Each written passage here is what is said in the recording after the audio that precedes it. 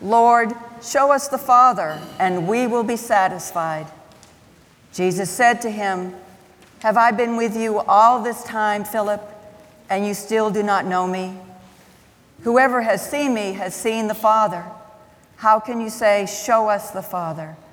Do you not believe that I am in the Father, and the Father is in me? The words that I say to you, I do not speak on my own, but the Father who dwells in me does his works. Believe me that I am in the Father, and the Father is in me. But if you do not, then believe me because of the works themselves. Very truly I tell you, the one who believes in me will also do the works that I do, and in fact will do greater works than these, because I am going to the Father. I will do whatever you ask in my name, so that the Father may be glorified in the Son. If in my name you ask me for anything, I will do it. If you love me, you will keep my commandments. And I will ask the Father, and he will give you another advocate to be with you forever. This is the Spirit of truth, whom the world cannot receive, because it neither sees him nor knows him. You know him, because he abides with you, and he will be in you.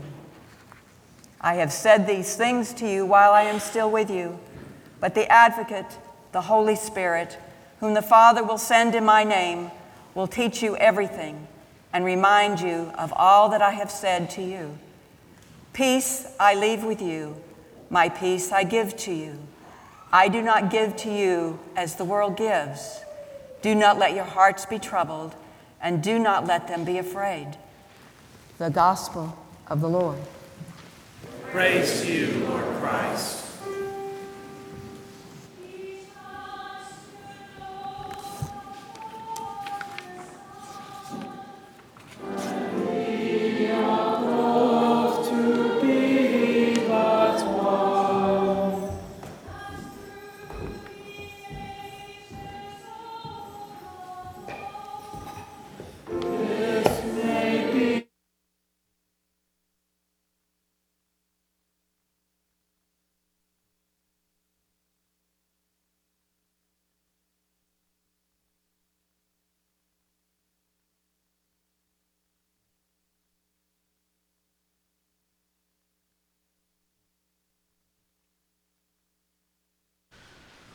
Let the words of my mouth and the meditation of our hearts be acceptable to you, O Lord, our strength and our Redeemer.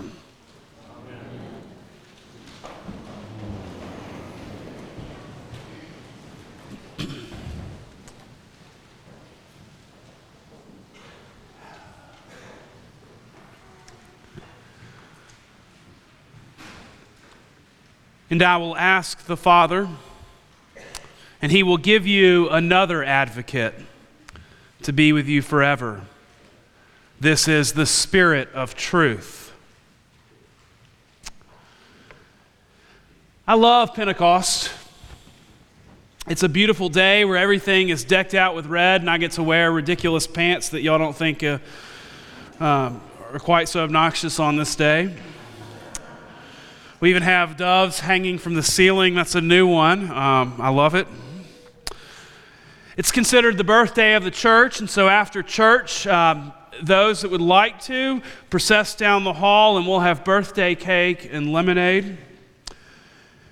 And that's because the story in Acts, it tells us of the Spirit coming over and the church really kind of coming to life and growing. And so it's the Spirit that we celebrate this day, the Spirit that descends down and ever since that moment has been reminding us that we are loved, of seeing the church at work. It's the Spirit that has enabled the church to grow. It has awakened our human souls. And it's the Spirit we celebrate this morning that is being made known in the 4 children here on the front row that are being baptized in a few moments. I think John's gospel has an interesting way of understanding the Spirit.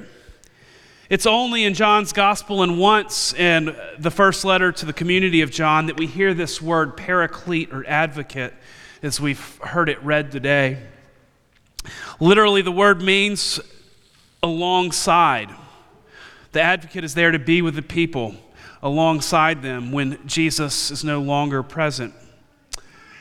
This chapter in John's Gospel that we have already spent a little time in the last few weeks is when Jesus is reminding his disciples that he is going to Jerusalem and will no longer be with them after that moment. So he's helping them to prepare for a life without their friend. And so he tells them not to be afraid. My Spirit, this Spirit of truth, will be with you. The past 3 years, I kind of feel like truth has become a little muckier.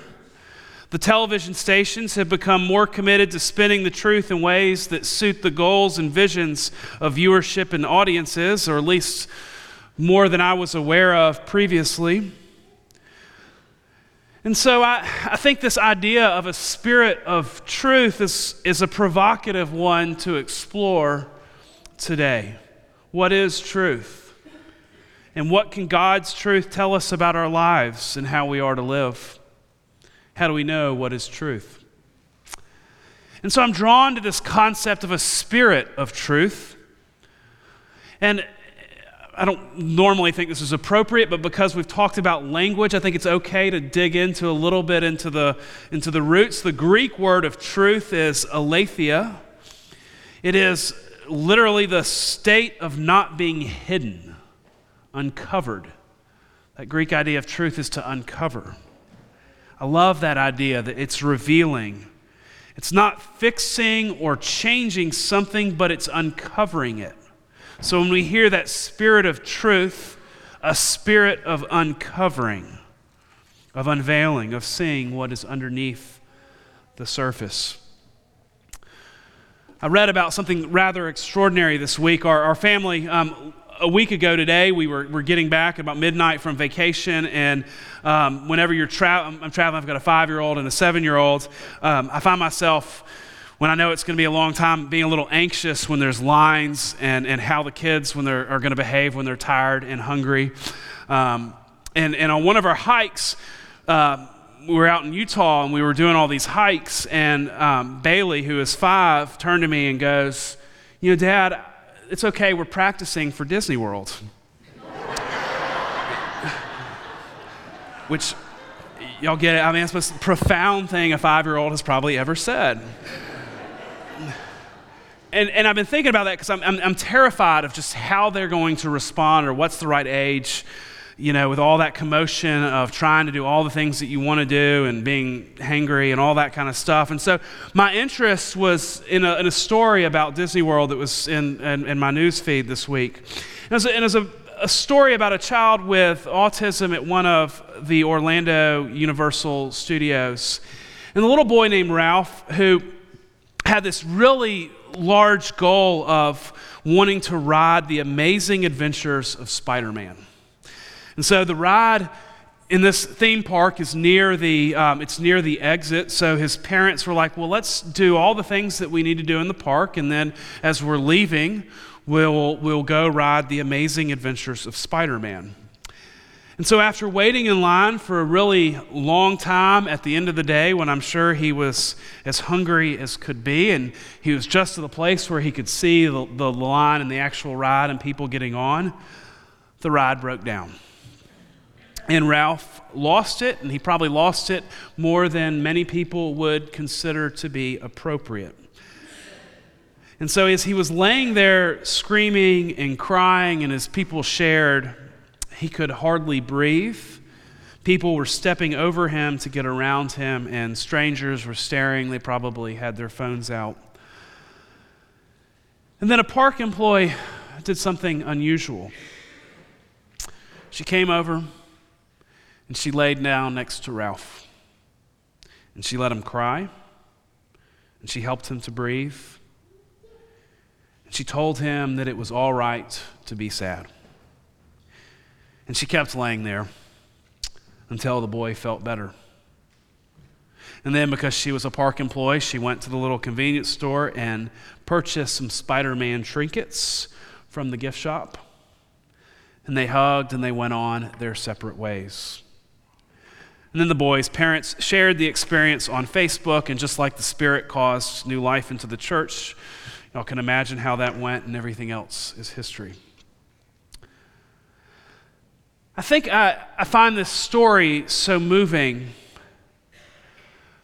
because the worker did not try to cover up the feelings of the young boy or to make his rage go away or even seem unimportant. In fact, it was quite the opposite. She uncovered who he was. She wasn't embarrassed by it. Instead, she laid down with it. An incredibly radical act of love and hospitality and beauty. She laid with the boy, and instead of covering up or belittling his rage or grief, she embraced it. There's this 1980s, there was this pseudo-spiritual classic bestseller called Original Blessing by a Catholic priest named Matthew Fox.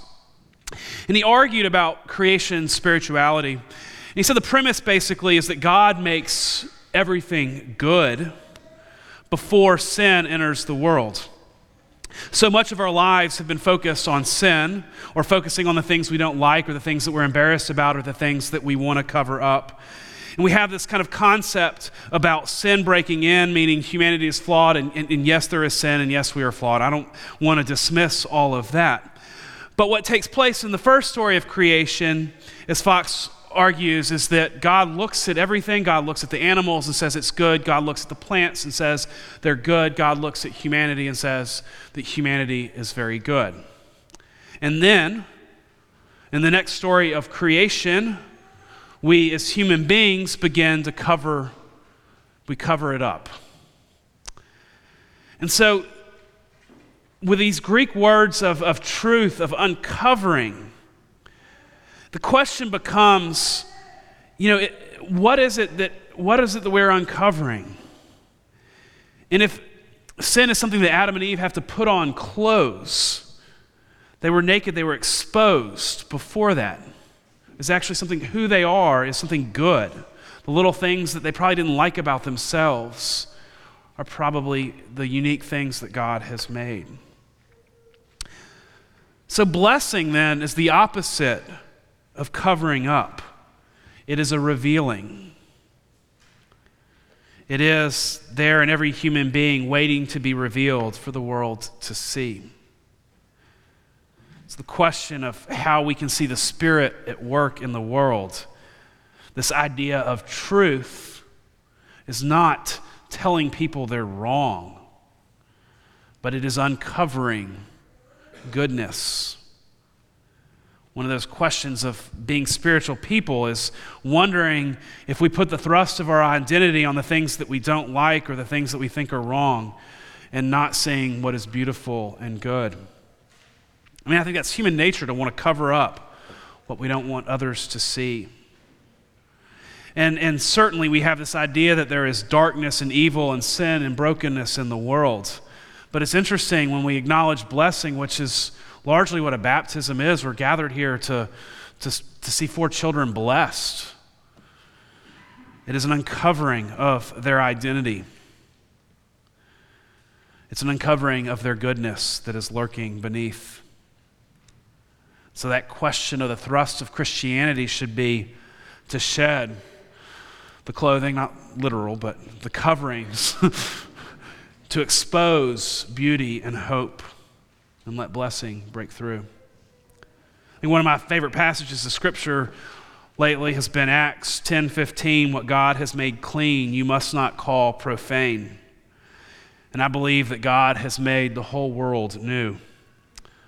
The thrust of our lives in this age of seeking truth should not be about finding what's wrong with other people. It should be the opposite. It should be about uncovering goodness and letting God's love break through. Pentecost is about celebrating the Spirit that is left with us, that is here, that has helped churches grow, that is left with us, a spirit of truth and uncovering. There is a lot of goodness and hope and beauty in this world. May we all work to uncover it for everyone to see. Amen.